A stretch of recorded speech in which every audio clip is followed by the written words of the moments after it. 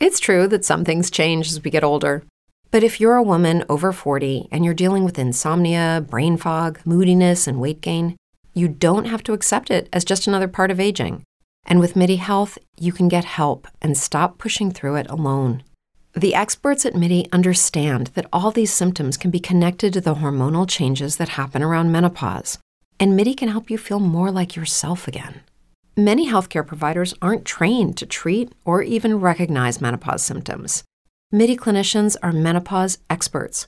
They're dedicated to providing safe, effective, FDA-approved solutions for dozens of hormonal symptoms, not just hot flashes.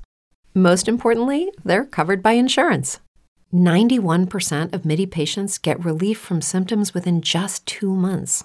You deserve to feel great. Book your virtual visit today at joinmidi.com. That's joinmidi.com.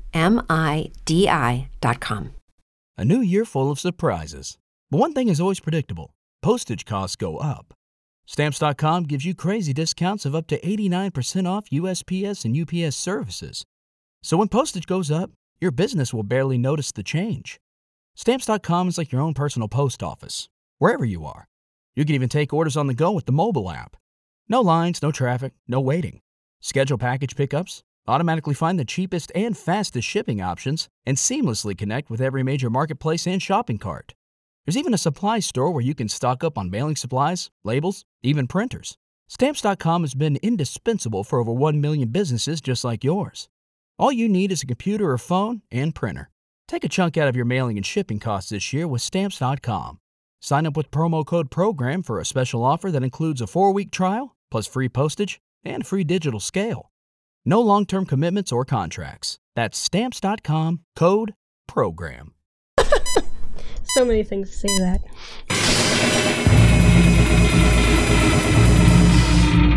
All right. Welcome to the Art Attack Podcast, where I, Josh Stifter, sit down with artists to talk about the hows and whys of what they do. This week, I am honored to have someone on the podcast who has essentially been my conspirator in animation over the past, oh my God, 3 years? 3 years, 3 years. And without this person, I would be unable to accomplish half of the stuff I've done. She's taught me how to direct and helped me create things I never thought I would. And by that, I mean, literally, I never thought I would be making the stupid shit that we make on a daily basis.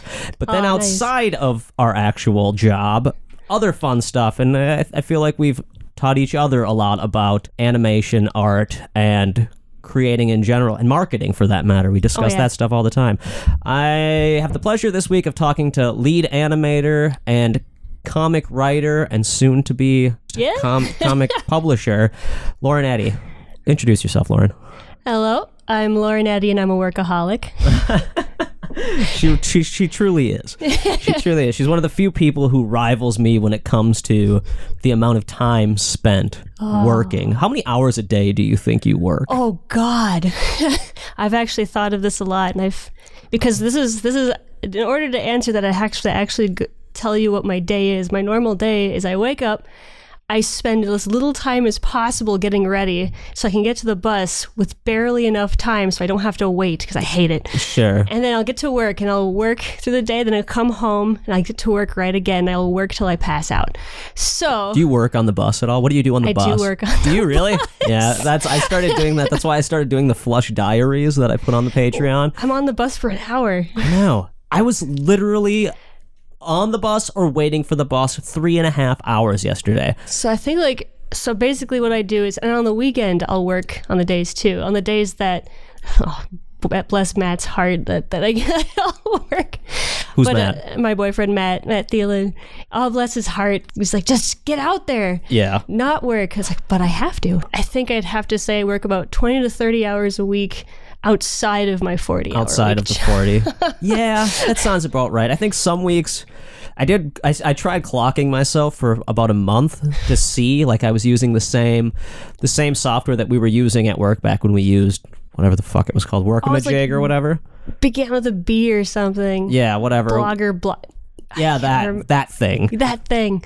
When we were working on that, I would clock my hours there, and then I had a separate account that was attached to that account so I could clock my hours at home when I worked. And I realized I was working like 80 hours a week, and I was like, I have to stop clocking it because it just makes me depressed. I did the same thing when they had it. When I first started working there, I'm like, this is great. I should clock my hours. I'm never doing that again. And when we're done working at the place we work now, we're going to have to start clocking our own hours to pay ourselves if we're like That's true. business owners. That's true. Technically, I'm supposed to be now because I own my own Flush Studios, but I don't think about it. I'm going to be doing that in January, starting my own LLC. I'm excited. So you for don't that. have your own business yet? Not yet. Technically, I'm working it, but I don't have the name yet. Sure. But I'm thinking, because I've kept this one name since the U of M, and I'm thinking of Mitten Face Studios is coming back. Nice. Yeah, I like it. That's fun. I mean, I come Okay. from a perspective of I picked a name that is the worst fucking name anyone could have ever picked in history, and it's taken me. So I picked Flush Studios back in high school because it's a long story I won't get into here, and then I used it for so many years that that's what people recognize me as now. Like they know me from Flush Studios. So when I started the LLC 4 years ago or whatever, I thought about changing it, or I came up with other names for what I was going to change it to. I had about 100 names. Like at the top of it was Dueling Ponies Studio or animation, or there's like a whole bunch. Oh, I know. And- there's one studio that. Oh man, it's my friend's name though, but she's not using it. My friend Laura, we wanted to do one. It's like a name we had was Epic Cheeses. Epic Cheeses. That's a good one. See, it depends on what you plan to do. Yeah. Because the thing that sucks about Flush is I've gotten into a lot of horror movie stuff, and I've been doing a lot of other crazy stuff, and Flush sounds silly. Now, the nice thing is, years later, after hating it for the last 5 years, I'm now at a place that I've come to terms with the name. Owning things is very important. What was the name again that you said? I was saying Mitten Face, but honestly, I don't have one that's known yet. Sure. So, and you just like sparked a marketing idea of my mind. If I'm not known for anything yet, I have the world is my oyster at this point. Exactly. I can find something. From a marketing perspective, where you want to go to hone it, but also think outside of that box. Oh God, and you know this the most. I'm everywhere because it's like you throw anything at me, and if I don't know how to do it, I'll probably find out within a couple days because it's like, well, I'm doing this now. Yeah. Because it's one of my favorite things to do because I hate doing one thing. And you're all over. Like anyone can talk to me and know, oh, his stuff is going to be messed up. It's going to be dark. It's going to be weird. Yeah, I'm just a weird dude. But you... My stuff's all over the place. I've done stuff for kids. I'll also, like, the comic book I'm writing right now is completely rated R because I needed an outlet. Because it's like... And I mean, it goes everywhere. It's cursing like crazy. There's sex scenes in it. There's nudity. There's blood. There's so a much lot of blood. action and blood. Yeah. There's a lot of action and blood. There's torture scenes. That's just like one side of it. There's also good stuff too. Like, well, not that that's not good stuff, but also there's there's also like there's also butterflies and unicorns and oh hearts. God, no. Oh, no. That's actually an interesting concept, though. If you had something with like torture and hearts and flowers and. But I've seen something like that. Have you ever seen Team Fortress 2, the intros? I'll look up the pyro. I was going to say I Hate Fairyland is another. It's a comic book that's really good. That it's like. It's a little girl with a giant axe who slaughters people, but it's very bright colors and really fun. I've heard of this. I need to. Yeah, it's amazing. It's very, very fun. Oh, yeah, and it's like, and I like, but at the same time, even though I have a thing that's not that, it doesn't take itself seriously. So I don't. It's dramatic. Like the story I'm going for is dramatic, but if you take yourself too seriously, then you kind of lose your audience and how depressing things can get. And serious. Yeah, there's a happy medium I think that you can find. Oh, I add humor everywhere. Now you could go very serious and dark and pull a lot of people in, or you could go the other direction and go very silly and pull a lot of people in. But I think that you're finding this nice combination from the little bit that I've seen, and I haven't even seen that much because I've basically refused to read it until it's like in its final form. Okay, so you want draft 4. I want draft 4 exactly, okay. And that's what I want you to get to the point where you're like, I've started working on it now, and then I can read it and be like, okay, here's legitimately. That'll be pretty soon. Because I feel like a lot of people have already have read it from beginning to end, and so they're jaded by it. They've seen you progress, so they have this jaded idea of like, well, this is better version 3 is better than version 1. I actually don't think I've had that. Really? With every version that people have read, they've actually been like, "Oh my god, this one's way better than your other one." Sure. Because it's been like But that's what I draft mean. was shit. But what I mean is, like, they've all seen it progress, so they're like, this one's way better than this one, Yeah. and this one's way better than this one. So they might not see an obvious thing that's wrong in it, like plot-wise, true. or like something that just maybe it could be done much better, because they're like, well, it is better. Like this character, let's just to say, for instance, there's one character that you think of as a certain way, and when that character started, they sucked. And then when you did it the second time, they were better. Yeah. And then when you did it the third time, they were even better then. But then I might come in, having never read any of it, and see something negative, or even just something that doesn't work with that character, that you're like, oh, I Yeah. completely missed that because I improved the character so much. Well, actually, I started doing that because this is I took the beta reading process very seriously with this one, mainly because I didn't start beta readers until I found out, like, oh, this isn't going to be just a passion project. We're actually going to be like, this job is ending. I'm like, oh, you know what? I've always wanted to do it. I'm going to go full in. I'm going to turn this into an actual career. And so I'm like, I'm going to get beta readers. I'm not just going to get beta readers. I'm going to get them in waves. Yeah. And so instead, I found people that were interested. And then I went, okay, these batch of people are going to be here since day one. Yeah. And then I kind of like graded it too, because some people I'd give them the batch one revisions, batch one, like reading, draft one. But they're like, and they just didn't read it. I'm like, oh, then maybe they'll be interested in 2. And I found out that actually happened. So Sure. I've had people that have been on since the very beginning, some that have only been on from one draft, and then I now, for this last draft, have people who have never seen it before. And they're giving me that exact feedback. And I think that's good. And I mean, honestly, I would almost be less opposed to seeing your rough panels, like rough art, as you're doing it, or then I can give more of a visual, because when I read something, I don't always see it. Yeah. I'm not a good director in that sense, because, I mean, number one, I don't get a lot of stuff from outside. Well, that's not true. I guess every day we get stuff that we do that I have to see a script. We're visual people. We're visual people, true. but regardless, I still prefer to see things and think of it from a director's, like a visual. Like I like to see it, and then when I see the way you drew the pictures, I can give criticism and critique to that.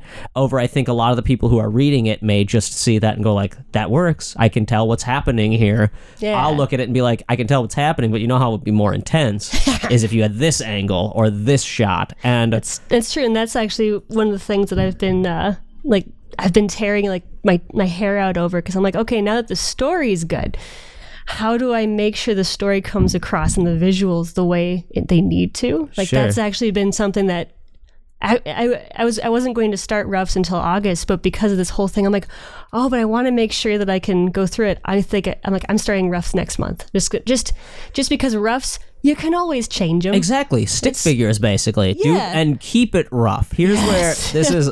I can definitely see. Lauren is the kind of person that I wouldn't call you a perfectionist. You don't go so far as to not get things done, or Yeah. you're not scared to show things to people if they aren't completely finished, Yeah. or you're willing to Twitch stream. Lauren also Twitch streams. Lauren does a need little to bit get of back a little bit of everything. Like Lauren does everything that I do except podcasting and live action filming. Like Lauren does a little bit of everything. Yeah, I recently got into backgrounds. That's new.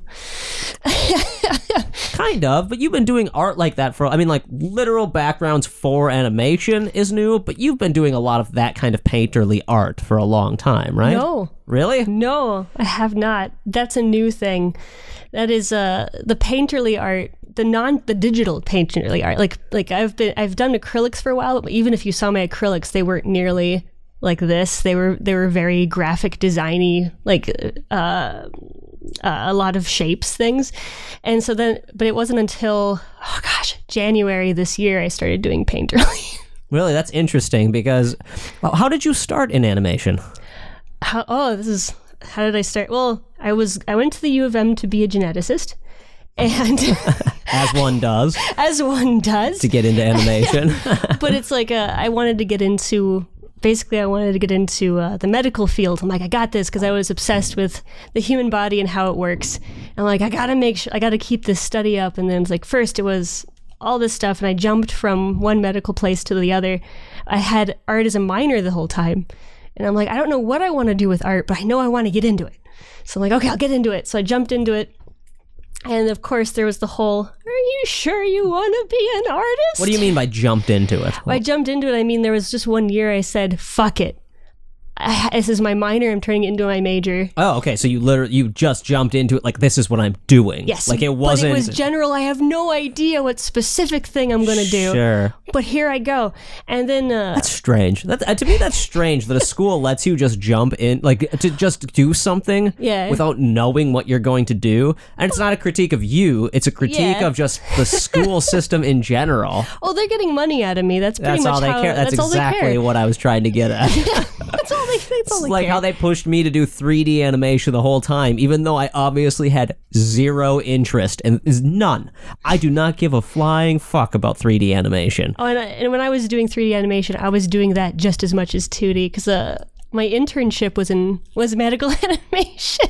Sure. Which is mostly 3D, right? But how I got it's mostly 3D. How I got started was I was going to school at the U of M with my friend Yitz. She decided 2 years in, she's like, I'm going to Ringling. I'm going to be an animator.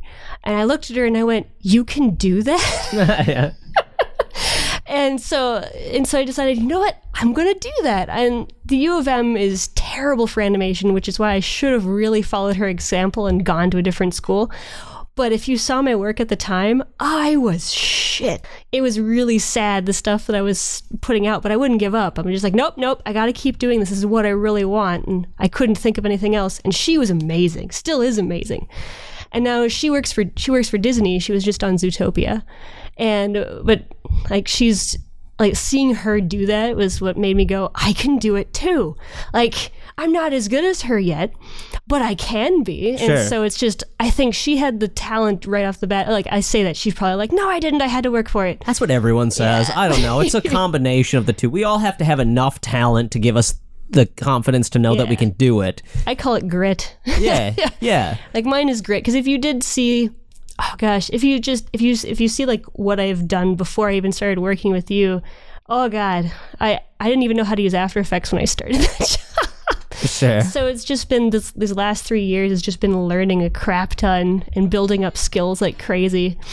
Yeah, well, After Effects is weird because it's not really what we're supposed to learn for animation, and we kind of just fell into it. But the fact of the matter is we maybe use a software that isn't what we should be using for major animation. Yeah. But we've taught to be a part of the workforce, and like, I think the thing that we've learned the best is how to take criticisms and how to take revision notes, and that's something that a lot of people in any art struggle with, is taking criticisms. Oh, so true. How do you feel about taking criticisms? Like, do you like criticisms? Do you learn from criticisms? And was it hard from the beginning to take criticisms? No, actually, I can't get enough of that stuff.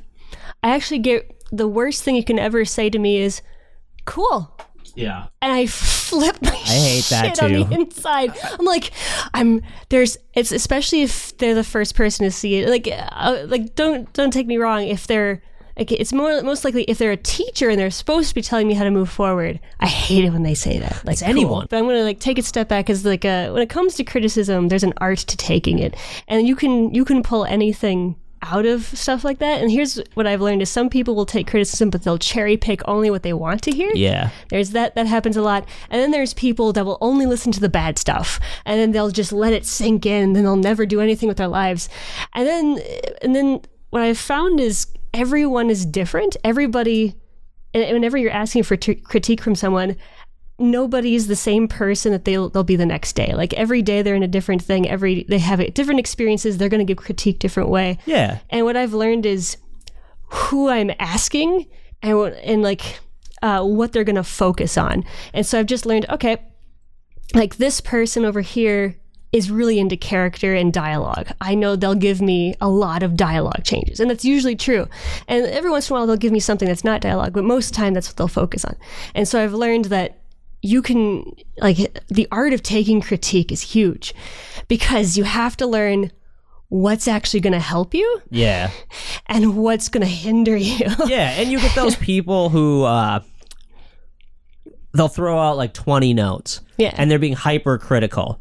And you have to I listen. call those nitpicky. They're nitpicking. Yeah. And a lot of people will take that and they'll be like, fuck that person. Like, that sucks. Whereas I take those people and I go like, well, they gave me 2 bits of information that I can actually learn from. And that's okay. Like, I'm okay with that. Whenever I A get... lot of people aren't okay with that. It's true. Whenever I get nitpicky, the first thing I think of is, oh, nitpicky. They really liked it. They're really reaching. Yeah, exactly. Yes, that's what it is. I like that when people get nitpicky in that way because I'm like, they were paying attention. Yes. Like, because, yeah, not all bad critique is not all critique that they think is negative is bad. Like, for an example, I got a critique from Aaron, and Aaron is our boss. Aaron is our boss because he's one of my beta readers, and he's had some great critiques so far. And one of them was, you could take it negatively. He said, this line that this character said is cliche. And he said that before, too. There was another character that did it. I'm like, oh, I need to change that because that character wouldn't be cliche.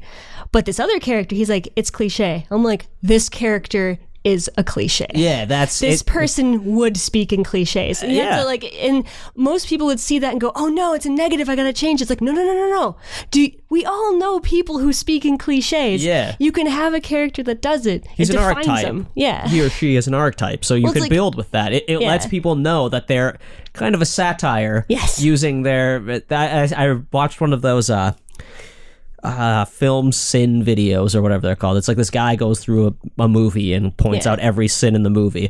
He pointed out all of these like horror film cliches in the movie Get Out. Those were some of my favorite parts of the movie, were the cliches, because they were very tongue-in-cheek. Yeah, they were jokes. It's a very not cliche movie with these insanely cliche moments just to be fun. It's probably because it's such a serious movie. It needs to give you some lightheartedness, and that's probably why they did it. That's why I haven't seen the movie. Oh, it's so good. But you... I need to. It's you one do of need those. to.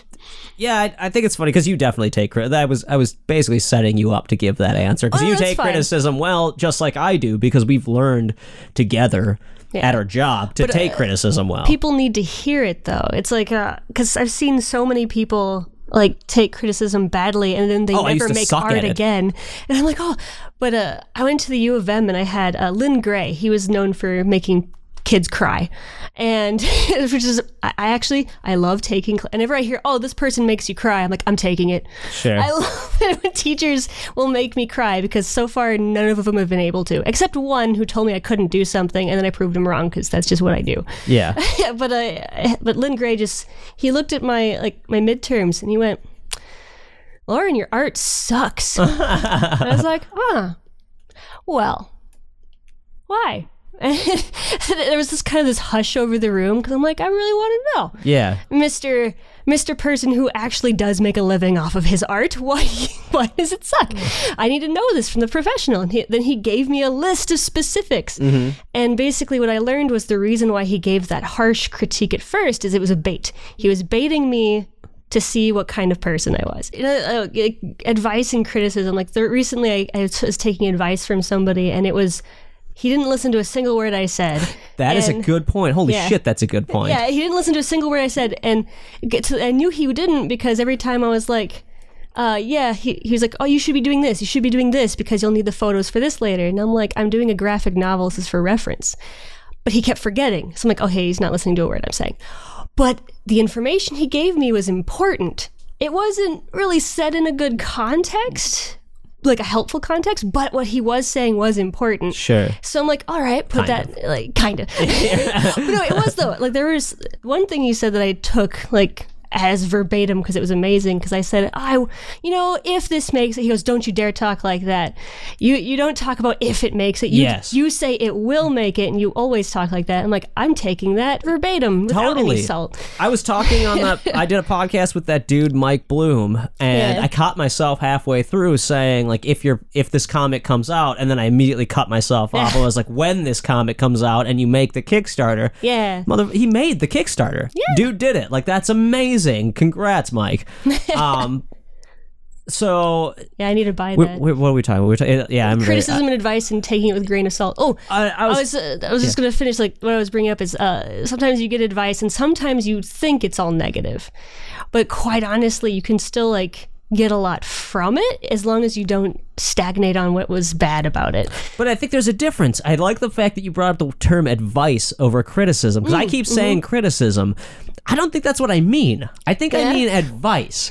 And because a critique is very different than advice. Yeah. I don't know. Now I'm like trying to figure out the definitions in my head. Like I need Webster standing next to me just going, a criticism is a noun or Google. verb. And yeah, exactly. To Google. No, but like I think a criticism to me is just people talking about what's bad and good about something. Yeah. But advice also can have good and bad to it. Yeah. But well, advice is usually someone really deeply cares about you as a person, and they want to make sure that you like they want you to do the thing they think is best for you. Why the fuck don't they call it advice in school? Why do they call it a critique? Because it is a critique of work, but I think like advice is something you tell someone when they're about to like for their livelihood, like how they live their life, and a critique is more on the work.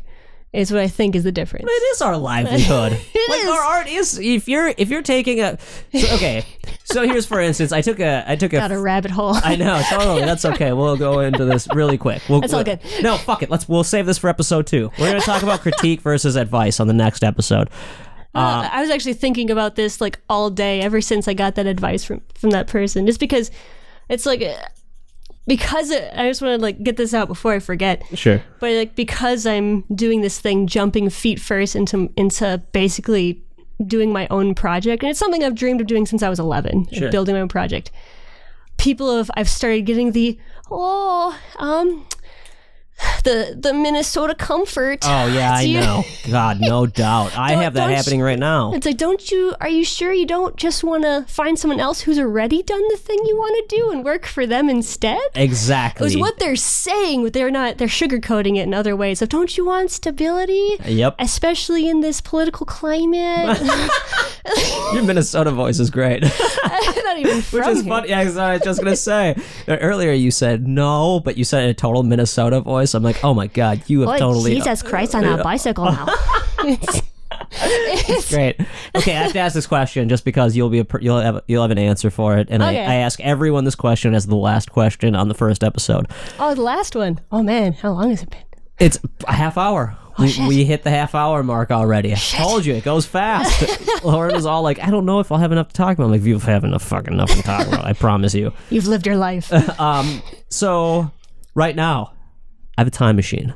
Yeah. I have one right here. You have a time machine. Yep. You get to go back to between the ages of 12 and 15. Oh, fuck. You get to talk to yourself. You know that you are coming. So you aren't going to be like, look at what you look like. Crazy. Yeah. That you will know it's you and that you're giving it advice. You have about a minute to talk to you. A minute to talk to me. Yeah, but you could just tell us the general idea of what you would say. You don't have to put it in a minute, but Okay. what would you say? What would I say to 12 to 15-year-old me? Oh God, that was when I was when I was writing the most stories. You know what? I'm just gonna go to me and go, you're gonna make it. Just keep doing that. What you're doing right here, that's what you're gonna do for the rest of your life, and just keep that up. Just You'd don't find yourself like while you were writing, like in the middle of writing, and just be like, this is the thing. Yep, Keep that's going. the thing. You know what? That would probably push you forward even faster. It would. You know what I mean? Because that would make you go, oh, okay, I'm gonna do this. You would never have a regret as you're doing it. You would never you never question it. Because that's the problem. The reason why I'm going to be 32 this weekend. I'm going to be 32 this weekend and have never gone into doing this is because I did listen to people telling me, oh, you shouldn't do that. You can't do that. Everyone does that. Exactly. And it's like, but the thing is like, oh man, that was when that was blooming. And quite honestly, to tell you the truth, I still talk to people who my like childhood games played with when I was a kid.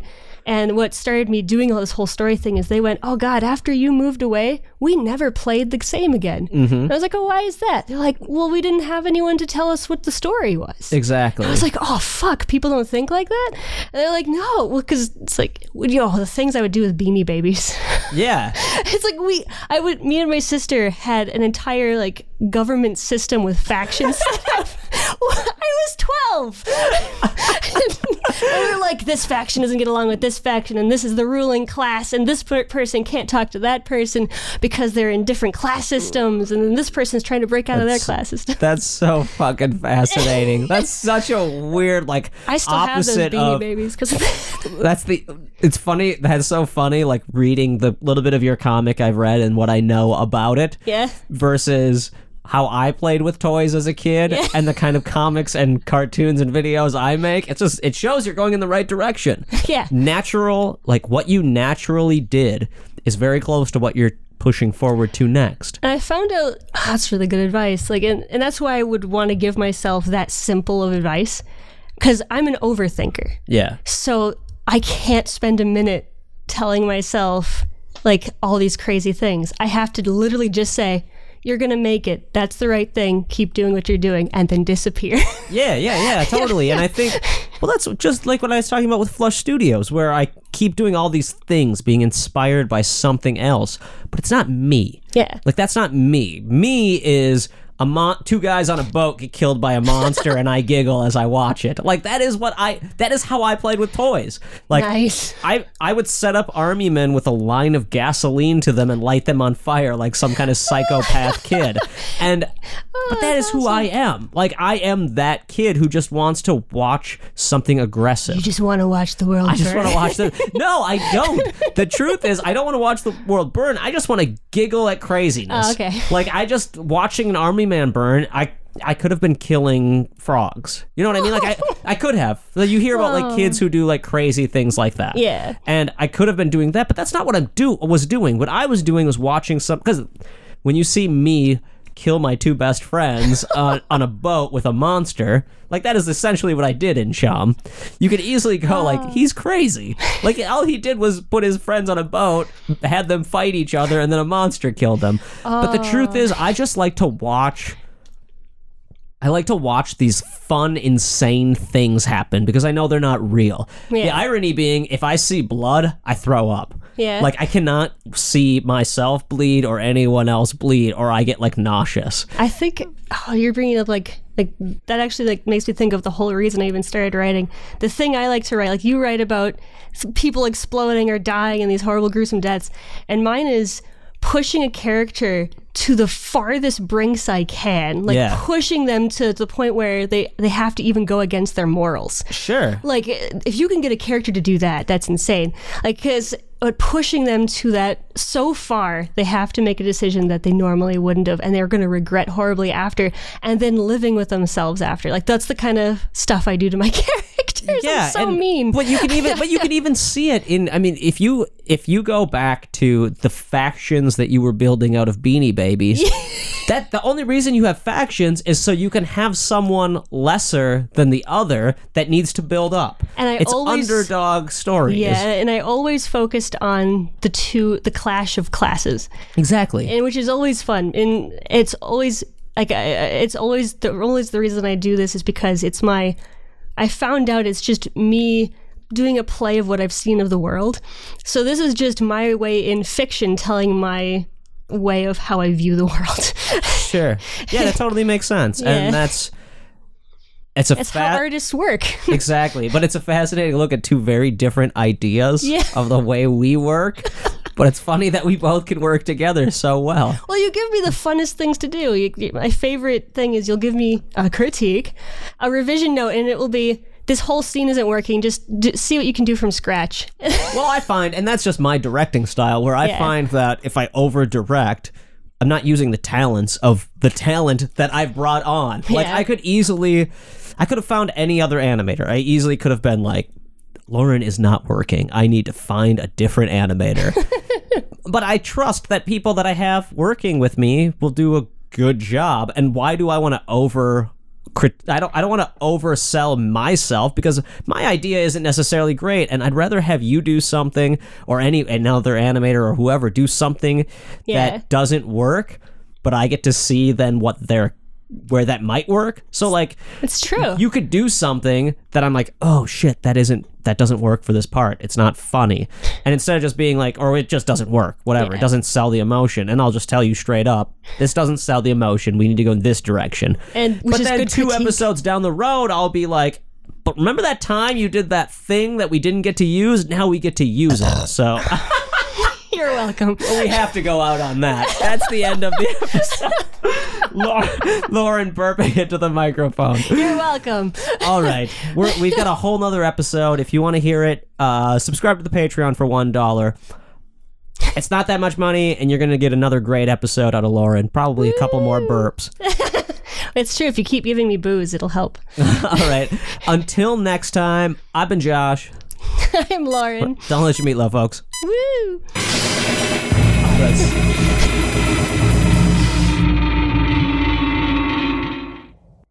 Lucky Land Casino, asking people, what's the weirdest place you've gotten lucky? Lucky? In line at the deli, I guess? Aha, in my dentist's office. More than once, actually. Do I have to say? Yes, you do. In the car before my kids' PTA meeting. Really? Yes. Excuse me, what's the weirdest place you've gotten lucky? I never win and tell. Well, there you have it. You can get lucky anywhere, playing at LuckyLandSlots.com. Play for free right now. Are you feeling lucky? No purchase necessary. Void where prohibited by law. 18 plus. Terms and conditions apply. See website for details. Grand Canyon University, an affordable private Christian university, is one of the largest and fastest growing universities in the country, offering more than 270 programs online. In addition to federal grants and aid, GCU's online students received nearly $130 million in institutional scholarships in 2022. Find your purpose at Grand Canyon University. Private, Christian, affordable. Visit gcu.edu/myoffer to see the scholarships you may qualify for.